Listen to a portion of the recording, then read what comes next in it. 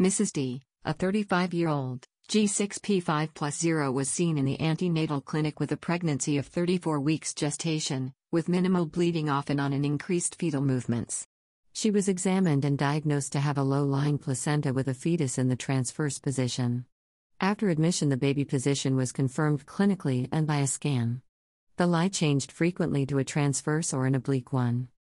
A changing fetal lie could be due to a fibroid, excessive amniotic fluid, a fetal abnormality, or a placenta previa.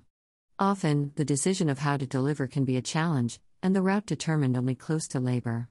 Where there is a fibroid or lower segment tumor or fibrosis, a previa obstructing the delivery route, the decision for a cesarean section is straightforward.